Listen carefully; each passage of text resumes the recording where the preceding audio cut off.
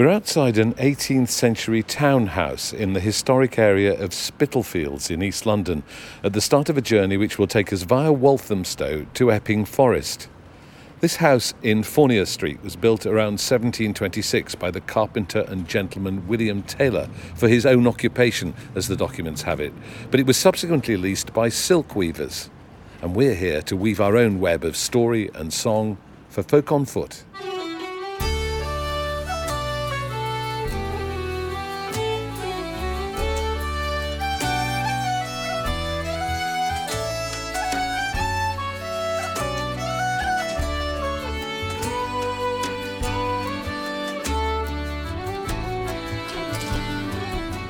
Inside the house, we're meeting the founders of the East London band Stick in the Wheel. They've been called folk revivalists with a punk attitude, and their latest album, Follow Them True, was described as precision folk with anger, lust and blood. I suspect we're in for an exhilarating time. Nicola Keary and Ian Carter should have no problem recording on location. Some of their tracks have been recorded in their kitchens, at home, or above a North London tube station. And their last album was mostly recorded in an open-plan office at a warehouse in Basildon in Essex, where their percussionist works. And here they are. Good morning. Hello. Hello. We haven't rung the bell. Does it do a clanging noise? I don't That's know. what I'm Let's hoping have a for.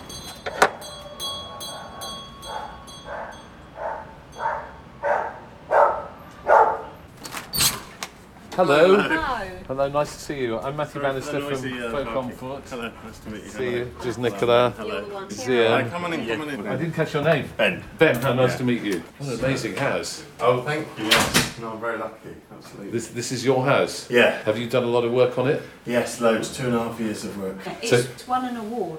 It's won really? 2 awards. Two awards. Yeah. Because you've restored it in a very sensitive way. Yeah, it's very Georgian in its restorations. And why did you do that? Because you have a pride in the history of it? I think so. I sort of couldn't believe we were allowed to buy it when we saw it. It sort of feels like it should belong to the nation, not to us.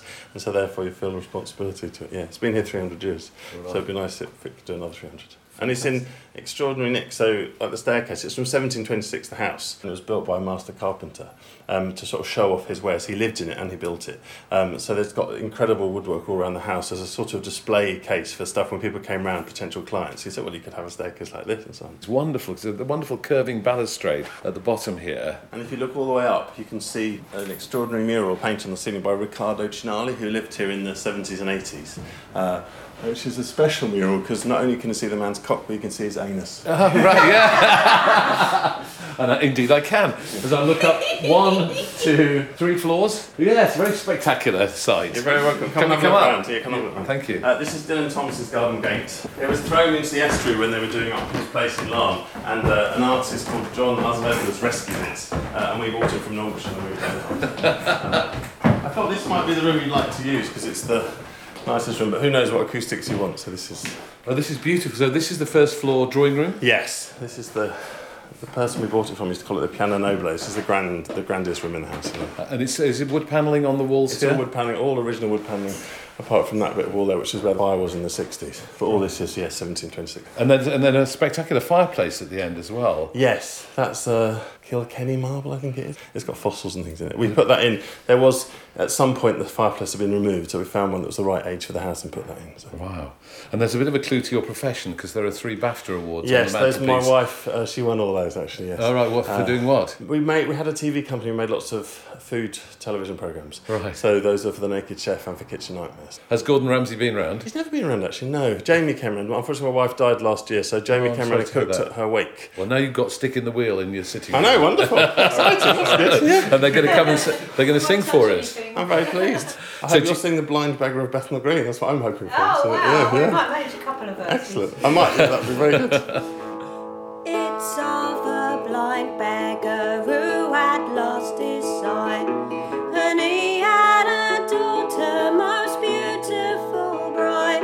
Let me seek my fortune, dear father, said she, and so beautifully was charming Betsy.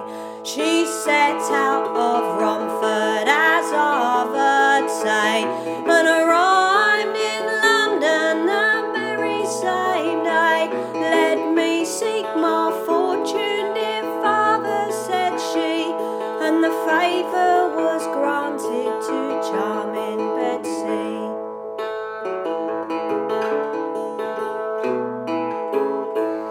She had not been there a very long time when a rich squire courting he came. Let me seek my fortune, dear father, said she, and the favour was granted to charming Betsy. This was the Weaver's Loft, or some of them were Weaver's Lofts, where things were woven. This is where Queen Victoria's coronation gown was woven, in this loft here. In this very room? In this room, according to Wikipedia, but I'm willing to go for it. I didn't write it, so as I didn't put it there, I'm willing to believe it. Yeah. It has one source to it, so it must be true. And we know that weavers worked in the house. Yeah. And it was leased to weavers for a time, wasn't it? Yeah, that's right, for a long time, absolutely. And there's a song about weaving Yeah, there's 2 songs about weaving. that you're going to sing for us. Yeah. Hopefully Edith won't bark too much in the middle. That'd be good.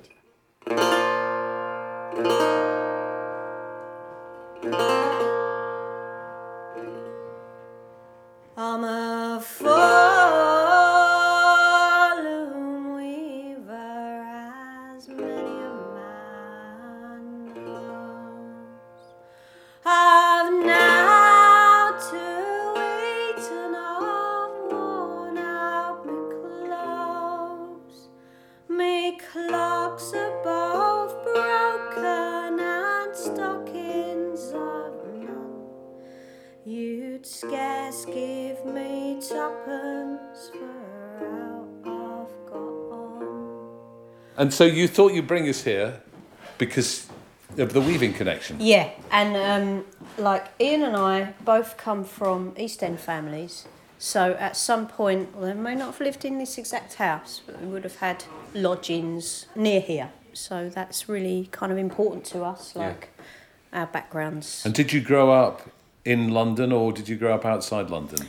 Kind of on the outskirts. So Walthamstow is where Ian and I met, and we both grew up in Chingford.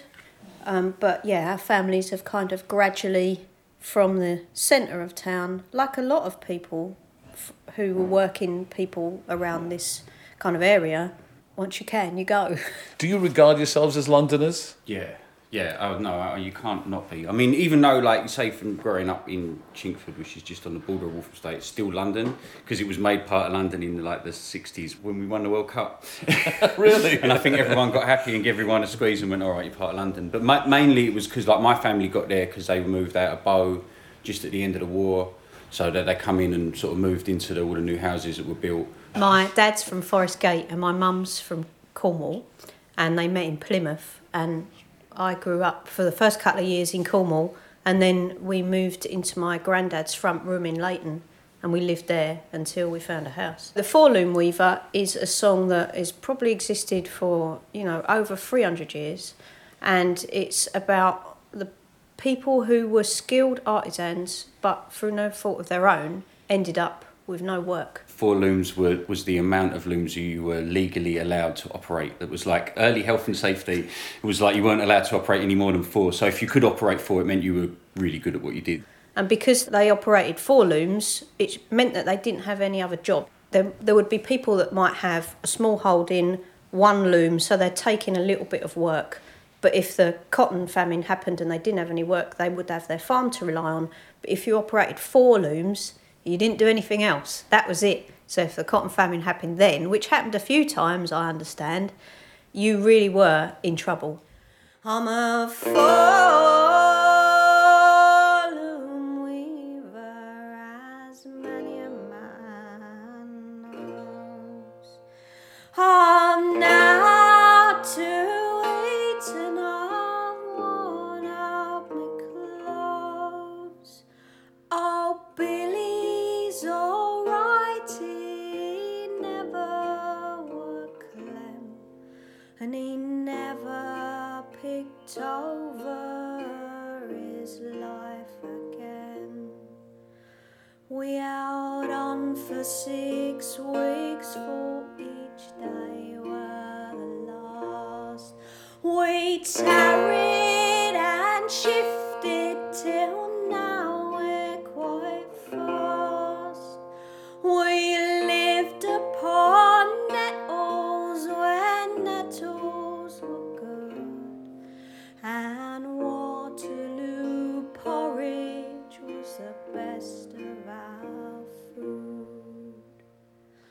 I'm a full-loom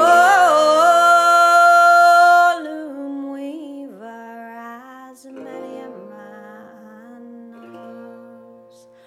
I've now to eat and I've worn out me clothes. Me clogs are both broken, no loom to weave on, and I've woven myself to the far end. The reason we do the song is really that we can relate to that fact of being skilled people, but like, you know, recession hits, you're out of work. That's it. I wonder if singing it here has a different resonance, you know, because of the history of the building and whether you feel that it takes on a new life. Yeah, just performing it, like you thinking, wow, I'm in this place where this actually used to happen, and you're just like trying to think about all the people that it happened to before you, your ancestors, the people around in the community. It does resonate with me very much. So you've got another weaving song that you might sing here for us in a slightly different vein. Yeah, so we both grew up actually, as a lot of people in the 70s did, watching Bagpuss, and that influence on people, well, particularly us actually, can't be underestimated. It really pervaded our childhood in ways that weren't apparent really at first, but now, like, well, Ian will tell you. So it was Sandra Kerr and John Faulkner and a couple of other people that sort of wrote all the music, and actually all the music in Bagpuss is based on traditional melodies or traditional words or whatever. And if you think about, like, most people of our generation will be able to pull a song out of Bagpuss. Well, they're old traditional folk songs, and actually, like, I think you don't get the credit. People mention Bagpuss and they like laugh and you go, oh yeah, Bagpuss. Actually, they did more than anybody else really to put that folk music in people's consciousness. You know, you grow up listening to stuff that's going on in your house and and then it sort of gradually seeps in, and Bagpuss absolutely did that. You know, the instrumentation, the melodies, all of that stuff. I think it's so important. Like, this song is based on a Scottish tune called Nancy Whiskey, which is, again, about a weaver, but about a weaver who lost it all to whiskey. I'm a weaver, a master weaver. I've got a loom where the best cloth's made, plain cloth to brocade or satin. I'm the master of my trade. Share the warp and fly the shuttle. Beat the reed, the weft is laid. I can wind a flying bobbin. I can warp a beam of thread. I can weave a sheet of linen fit to grace a royal bed. Lift the eel and fly the shuttle. Beat the reed, the weft is laid. In a din of loom and shuttle, weaving is a noisy trade. See how even soft and gentle lies the cloth when it is made. Lies the cloth when it is made. When we did it on the album, we played the spoons. Neither of us could play the spoons, but we kind of You managed learned. to, yeah, we learned. Not allowed to say that, we can all play the spoons. We're born being able to play spoons. Personally, I could sit here all day in this sitting room, actually. It's so beautiful. But we're going to move on to Walthamstow. Are we going to walk? No, we're going to get the train. Oh, good. Thank goodness for that. It's just called Folk on Foot, but it's quite a long way to Walthamstow Yeah. from here, isn't it? Yeah, I don't think I've ever walked from here to Walthamstow because it's too far.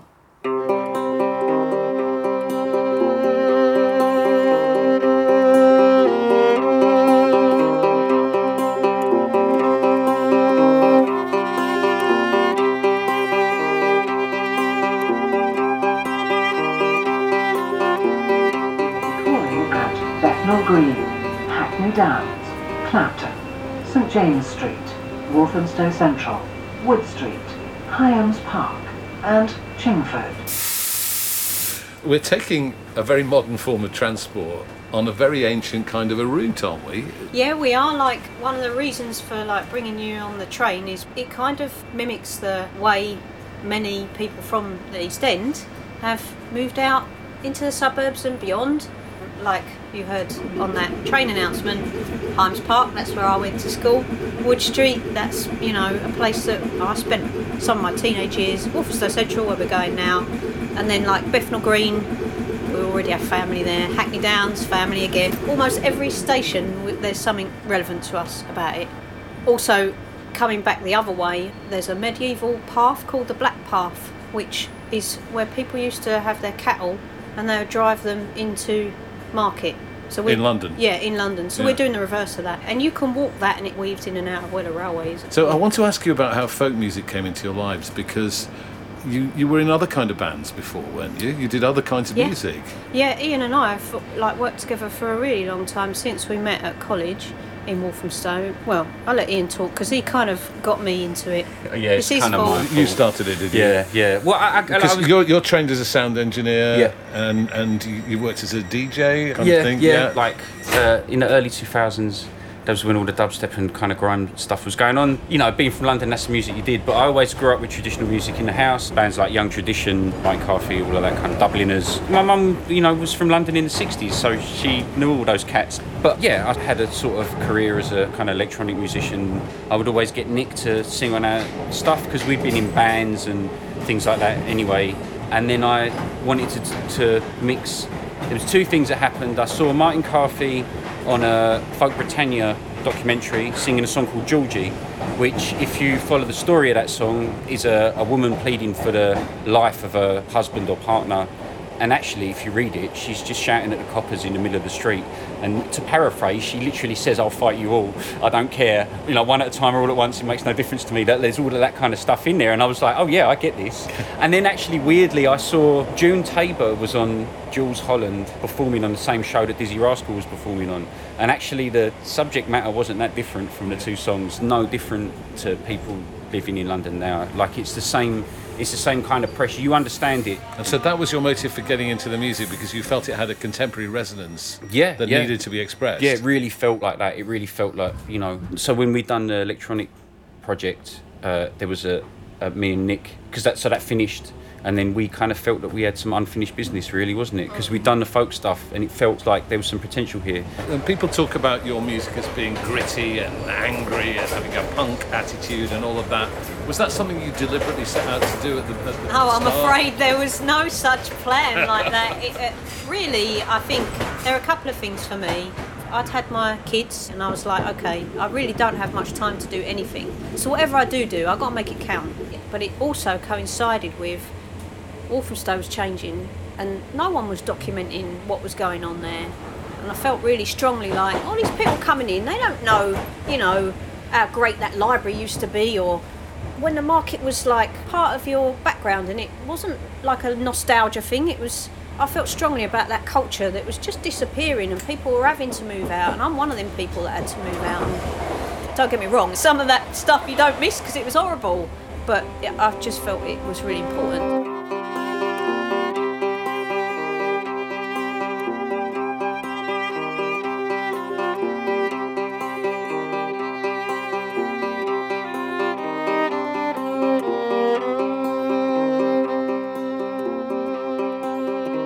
So we come off the train at Walthamstow. Where are you going to take us now, Ian? Just going to take you around the top of the market, just so you can get a feel of the market. It's not a particularly busy market day, although there is some stalls on there. It's the longest market in Europe, apparently. Oh, is it? Yeah. And what sort of things will you buy there? Clothes, fruit, veg, pots, pans, flowers, anything you want. Designer brands at a reasonable price, you know. You know what I mean? No questions. No questions asked. Yeah. Do you know what I mean? But yeah, you know, if I need to go and think, I love just walking up and down the market. It's a weird kind of that solitude of being amongst loads of people who are doing stuff, so they've got no time for your nonsense. Do you know what I mean? So you can walk up and down, and it's like fine. And it's got one of the last remaining. I never know how to say it properly. Manzies, the pie and mash shop. It ain't changed. Let's walk down. Nothing's really changed. Let's walk down. And I mean, it's amazing that there are bowls of fruit and vegetables, mounds of them. Yeah, like there's still stuff here I don't even know what it is. Yes. It's like prickly pear. Okay. £1 a punnet. London souvenirs. Look, any item a quid. You get a red bus here. And the wonderful, wonderful watermelons. This block's like maybe 5 years old. Yeah. There used to be a big arcade here, prefab 70s thing, and a big block of council flats, and then they kind of left it just flat. They'd flattened it off. But you knew there was something coming because they just left it too nice. So although there's change going on here, it's not gentrification type change, is it? I mean, it's not what we saw in Spitalfields was very much what I'd expected to see, that there might be there were hipster coffee stalls on every corner, and You're about to see. are they starting here? Oh yeah. Right. Central Parade's got bakery in it, does great coffee. The loaves of bread are £5. So it's starting. Maybe it's difficult to see just from a once walk through, but like, trust me, they've got the feet under the table. I think the cinema's a good example. Yeah. So this is EMD Cinemas. It looks The like an old Beatles cinema played here. It here. used to be a Granada cinema. It's got a very long history. Actually, it's mine and Ian's cinema, where we grew up, saw Ghostbusters, Gremlins, all those, Back to the Future, all those things. It's a cocktail bar.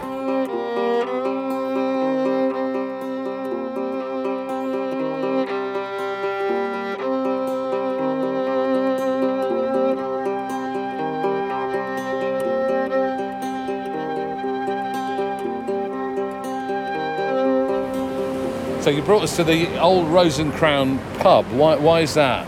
It's one of the first places me and Nick played in our capacity as folk musicians. They run a very good club that's every Sunday, and they have sing-arounds, and first people to give us an opportunity, wasn't it, really? Yeah. Well, let's go inside. Life changing, man. Are you open? We are, yes. All right. It's never normally so quiet, but I guess it's early, right? Yeah, just Nick, you ready? Up London town I chanced to stray, it was up Cheapside I lost my way. Up London town I chanced to stray, it was up Cheapside I lost my way. Met a kind man there did see, with kisses he saluted me. I was up to the rigs, down to the jigs, up to the rigs of London town. So we first started looking for songs that were kind of London-y in origin, but then people were told us, well, there aren't really London songs. Not really, because people didn't really tend to value them or collect them. What's been collected a lot of is rural stuff. By the collectors, the cities were seen as unduly influenced by outside foreign music, as it were, or even our artistic angles was kind of frowned upon. We still managed to find songs with London in them. Lots of them seem to be, don't go to that London because you'll get ripped off, you like, and this is kind of one of those songs, really. Now he asked me to the house of fame at the side of the ship in Watery Lane. Now he asked me to the house of fame at the side of the ship in Watery Lane. Now for supper he did call, thinking I would pay for it all. I was up to the rigs,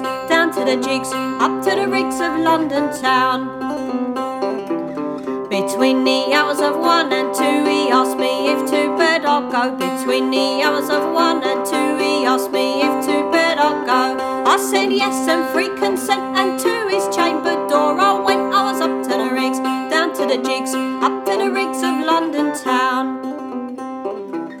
As soon as he was fast asleep out of the bed I then did creep. I searched his pockets and there I found silver snuff box and £10. Stole his watch and diamond ring, I took the lot and locked him in. I was up to the rigs, down to the jigs, up to the rigs of London town. Now all young men wherever you be, if you find a girl who's fast and free. Now all young men wherever you be, if you find a girl who's fast and free, she'll do a wriggle and you'll do the same. And it's up to the rigs of Watery Lane. I was up to the rigs, down to the jigs, up to the rigs of London town. Have you changed the gender round? Yes. It's a song. The song I read was about a bloke doing the stealing. And abusing a woman who he slept with. You're just trying to tell a story that maybe offers some alternative, or maybe she's doing it because of this, or maybe she's going to do it There's because always of that. reasons to do stuff. Like me and Becky, innit? Nick wrote about the riots. The London riots. But that come from a conversation I was having with my friends, I was annoyed because I felt that we'd let us, like we being working class people, kind of let ourselves down a little bit. It allowed everyone to go, oh, look what everyone's done, look, they don't know what they're doing. But then my mate Steve turned around to me and said, look, if we were 17, I phoned you up and I said it's all kicking off at the market. Yeah, he's like, all right. I'm like, all right, yeah. You might have gone down there and got some new trainers, mightn't you? My point was that I probably would have burnt down the big TV because, you know, like I don't need trainers. It's like more politically kind of motivated approach to it. But the point being that you can't really make a judgment on people for what happens. So now you've brought out what looks like a toy accordion. Yeah. Is it really a toy accordion? It is, yeah, and you can sort of tell because it's really noisy. It's mostly sort of squeaky rattling. It's bright red. It's bright red. My dad took me to a car boot sale, which is one of my favourite places in the world to go. And at that car boot sale, I bought this for £1, thinking, you know, what the hell is it? I'll just get it, you know. Collect instruments, you just do, don't you? So this is going to feature on Me and Becky. Yep. This is one of the first songs we wrote for this band, isn't it, really? So this is about the London riots, which, you know, in 2011... for a few days it was pretty hairy, weren't it? Yeah, it was, yeah.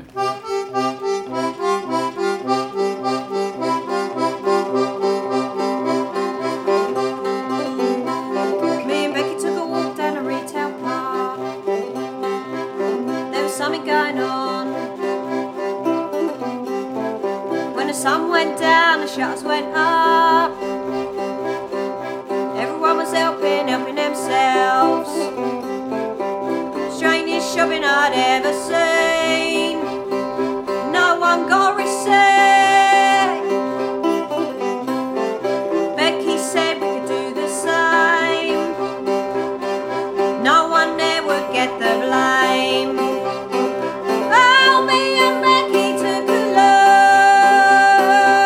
load. We took whatever we could hold. Then we went back, sat on the wall. So we got a TV, but it was too heavy. So we put it in a skip and we got it next day. I couldn't sleep, I was so wired. My blackberries going all night. Finally I got me head down. My conscience spoke to me. Oh, you and Becky took a load. You took whatever you could hold. What about the little man? Reckon his shop you well burned down. Man, I felt so sorry. Some people lost their arms. We thought we'd get away with it, but they took our faces anyway. Now I'm sitting in my prison cell, worried about my little girl. Will they give her back to me? Will she know her mommy? Becky says she's doing fine. She ain't the one sat here doing time. That was wonderful, thank you. That's all right, no worries. I want to ask you about the experience of singing here again. Yeah. Yeah. You know, because it was your first folk gig. Yeah. together. It's pretty empty now. I assume that there were people here when you did your first gig. Yeah, well, the club is upstairs, but it's full most of the time. It's been going a long time, and the people that run it are just amazing. I really personally experienced such a culture shock when I went there for the first time, because I could not believe there was a community of people that met regularly who, you know, are like so close to where Ian lives, so close to where we went to college, and it's been going on for so long, and then we were just totally unaware of it. And that when you get there, there's a set of unspoken rules and Such as? like not coming in when the song is playing, joining in with songs if you know the words, but in a sort of respectful, quiet way. All the things that people in the folk scene would take for granted now, but even as, like, you know, quite prolific gig goers since our teens, was still alien to us. No talking during songs. No talking. Absolutely no talking during songs. Like, oh my God, that was like. Did you really think that weird. was bad, or It was did just you weird like to the get rules? used to. Their format particularly is they'll have some floor spots, so people get up and sing a song, and then the main act will come on, and it's just like, hang on a minute, the person I was sitting next to just got up and sang a mad song about, I don't know, Nelson's column or something, and then all the other people seem to know it, and it's just, when it happens for the first time and you're like, you think you know live music and you're like, wow, this is amazing. This is the first place we saw Peter and Ken perform, Peter Webb and Ken Hall, and they're like one of those people who work so hard to maintain the folk tradition. We got them on that compilation, the English Folk Field Recordings. And let's just tell about this album, because this is an album where you went and recorded folk musicians on location. A bit like this, actually. A bit like Folk on Foot. So you're in Martin Carthy's back garden and with John Kirkpatrick in a different place and with Peter and Ken. And you wanted to record everyone in the location where their songs made sense. And that's exactly really the idea behind this podcast too. Why did it make sense to you? It seemed that there'd started to become a bit of a disconnect between people who we considered great folk musicians. They wouldn't consider themselves folk musicians because they don't see themselves as part of that continuum. And it's like, no, you are. And one of the things was to capture them in a relaxed setting. So if it's in a pub, in their back garden, wherever it is, and record them performing and singing or however it was. You record your albums in kitchens and warehouses. Why? Was that just an economic necessity? It initially started out as an economic necessity. At the time when we started doing the folk band, we didn't actually have I'm a studio engineer. I usually have a studio. I'm usually working in a couple of different studios, or I have a room. At the time, I didn't have anywhere. I had like time pressure because I had a young family, so it was just like, I'll come and see Ian twice a week. We'd just run through some tunes, like try and work some music, get it together. Like, if we'd have waited until we had all the luxuries and trappings of a studio, then the stuff just wouldn't have got done. And the latest album you recorded in the warehouse, where Simon Foote works. So tell us about the rest of the band. So Si's our percussionist. He is the husband of Fran Foote, who is our harmony singer. And there's also Ellie Wilson, who's our fiddle player. Who we're going to meet in a moment. We're going to meet in a moment. So Si's an IT technician, and he works in a big warehouse and offices in Basildon. We use the office as a studio. And Simon's employers didn't mind this? Did you get in at the weekend? When we got in at the weekend. So we'd come in on a Friday night, set everything up, come back on a Saturday morning, just record all the way through until pretty late Saturday night, do the same on Sunday, break everything down, clean it all up, no one would even know we were there. And I kind of like that. You kind of get in, do your thing, and then you're off and no one even knows it's happened. So let's leave the pub now. Where are you going to take me now on this great odyssey that you're taking me on through East London? We're going to Epping Forest, which is where all good cockneys go.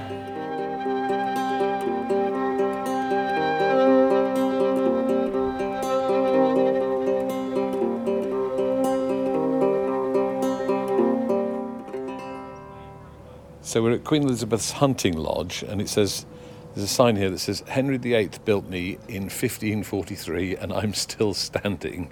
And there's another sign over here about the Epping Forest Act of 1878, protecting and conserving Epping Forest. In the 1870s, the City of London worked alongside local people and philanthropists to save Epping Forest from development. And there are all sorts of signs around the courtyard in the lodge here, which says, men must stop, no enclosure, down with the lords of the manor, tonight at midnight, raise your bill hook, support Tom Willingale, we want wood. From time immemorial we have lopped and we shall lop again. P.S. Bring a drink and a ladder. And there's still cattle grazing just over the way here from this lodge. Here they are. Hi, Ellie. Hi. Lovely to see you. We've just been reading the signs in here about fighting the enclosures. Ellie will tell you about this. Do you know about this, Ellie? Yeah. Well, he's my fourth great uncle. Tom Willingale? Yep. Wow. And he was one of the people organising... Yeah, he was just a local man who lived in Loughton. And all the forest land for, obviously, centuries was owned by the Crown. And common people had the right to come and lop down trees and graze their animals and all of that kind of thing. And then enclosure started, and the forest was being basically taken over at an alarming pace, like being fenced off and taken over by people with lots of money and illegally been enclosed as well. And he was fighting his rights still, and he broke in to some land that had been enclosed and chopped down some trees, along with some of my other relatives. And they ended up getting sent to prison. Oh, did they? Thomas didn't, because Thomas was too old, but the others did 7 days hard labour at Ilford Jail. Right. But it was a good end to the whole story. The Commons Preservation Society got wind of it, and that included members of like William Morris and the founders of the National Trust, and they gave him £1,000 to fight the case, and he basically stopped the enclosure happening in his area for a few years. Eventually then the Corporation of London took over, and then the forest was made for the people and just to enjoy, and that's where we are now. So he played a small role, but an important role. A significant one, as a common man, just there fighting for his rights. And effectively this is the people's forest, isn't it? It totally is, yeah. So the people can come here and use it as an amenity. Don't know who owns the cows that are grazing on it now, but there are some cows still grazing on it. Yeah, they've all got different brands on them to show where different areas they come from. But you can still do that now. Fantastic. Well, should we go for a bit of a walk in the forest? Yeah. So I'm glad to see you brought your fiddle anyway, that's the main thing. Yes. Yeah. It's a huge space, this, isn't it? Mm-hmm. You've got recreation, so people come here on bank holidays or weekends or whatever. And then in times of trouble, like the Second World War and during the plagues, people would flee to here just to get out of London and away from like all the terrifyingness of the city. People come to do naughty things here as well. What sort of naughty things? Crime stuff. Right. Crime stuff. Okay, that's all you're saying. Yeah, so I've heard. In the 80s, you used to hear a lot about gangland murders and stuff like that. And if you want to carry out some business that's sort of in secret, the forest is like probably one of the best places to come, because relatively quickly you can disappear and no one's ever seen you. And it always has been the case. So Dick Turpin had a the hideaway. The highwayman used to hide here, did he? Yeah, up in High Beach, a little bit further up. Yeah, so there's always been some dodgy goings on in the forest. But. So will you sing a song for us here in Epping Forest? Yeah. What will you sing? We've got a song called All the Things, and All the Things is a song that we wrote about, well, the words are about Epping Forest burning down, and I can't really explain why that is, but the forest is a big sort of presence. You might not see it every day, but it's just part of your surroundings. Like, you grew up near it, you're still seeing it all the time, and all of us have connections to it.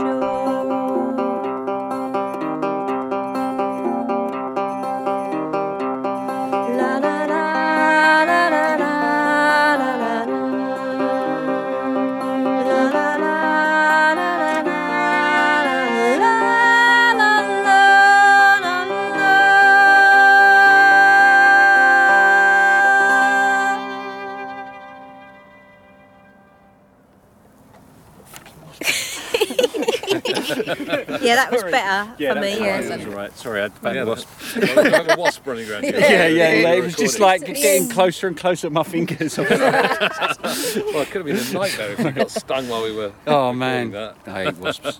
Listen, guys, I just want to say thank you so much for spending so much time with us today, and for taking us on this journey through the east of London. It's been fantastic. I mean, I suppose if there's a word that occurs to me about your music, it's honesty. Do you know what I mean? It feels like it's really honest music, and it's been a real joy to take part in it with you today. Thank you so much. Thanks for having us. Yeah. Thank you.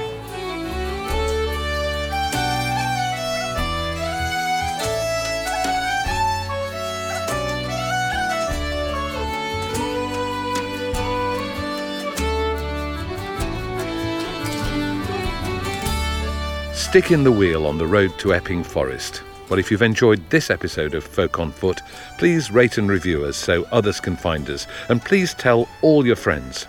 To keep up with the latest news, why not sign up for our newsletter at folkonfoot.com. Other episodes in Season 2 feature John Bowden in the Loxley Valley, Seth Lakeman on Dartmoor, Kerry Andrew or You Are Wolf at the Brockwell Lido, Fisherman's Friends in Port Isaac, and Julie Fowlis on the shores of Loch Ness. And if you haven't caught up with Season 1 yet, what are you waiting for? 6 more episodes featuring the Young'uns, Karine Polwart, Sam Lee, Eliza Carthy and family, Steve Knightley and Cara Dillon. All available right now at folkonfoot.com or through your podcast app. Do have a listen.